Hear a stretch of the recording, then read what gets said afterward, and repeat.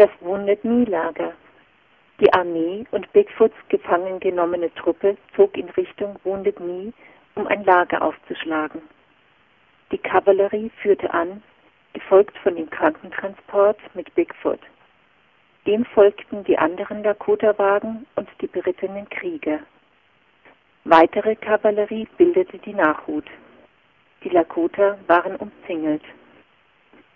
Am Wounded Knee-Fluss lagen vereinzelte Gebäude entlang der Route.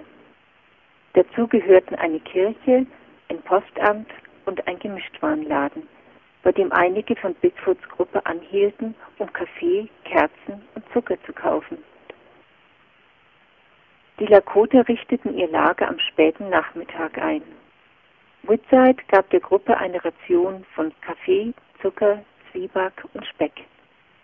Bigfoot wurde in ein beheiztes Armeezelt geschafft und Whitside schickte nach einem Militärarzt, um ihn zu behandeln.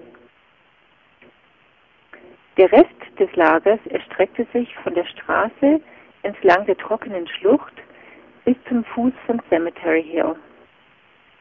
Die indianischen Kundschafter bauten ihr Zelt in der Nähe von Bigfoot auf, während die Kavallerie ihres etwa 100 Meter von dem Hauptindianerlager aufbaute.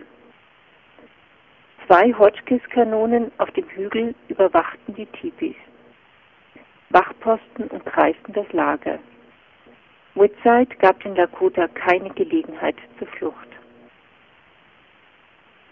Später am selben Abend brachte Colonel James W. Forsyth, der mit dem Rest der 7. Kavallerie von Pine Ridge kam, 2 weitere Hotchkiss-Kanonen. Forsyth kommandierte 438 Mann und mehrere Zivilisten, darunter 2 Dolmetscher, 2 Kundschafter und 3 Zeitungsreporter. In Bigfoots Gruppe waren insgesamt 120 Männer und 230 Frauen und Kinder. Sie waren von der 7. Kavallerie umzingelt, mit Kanonen, die auf die Tipis der Frauen und Kinder gerichtet waren. Kämpfen wäre Selbstmord gewesen und Flucht war nicht möglich. In den Tipis von Bigfoot wuchs die Unsicherheit und Angst der Menschen.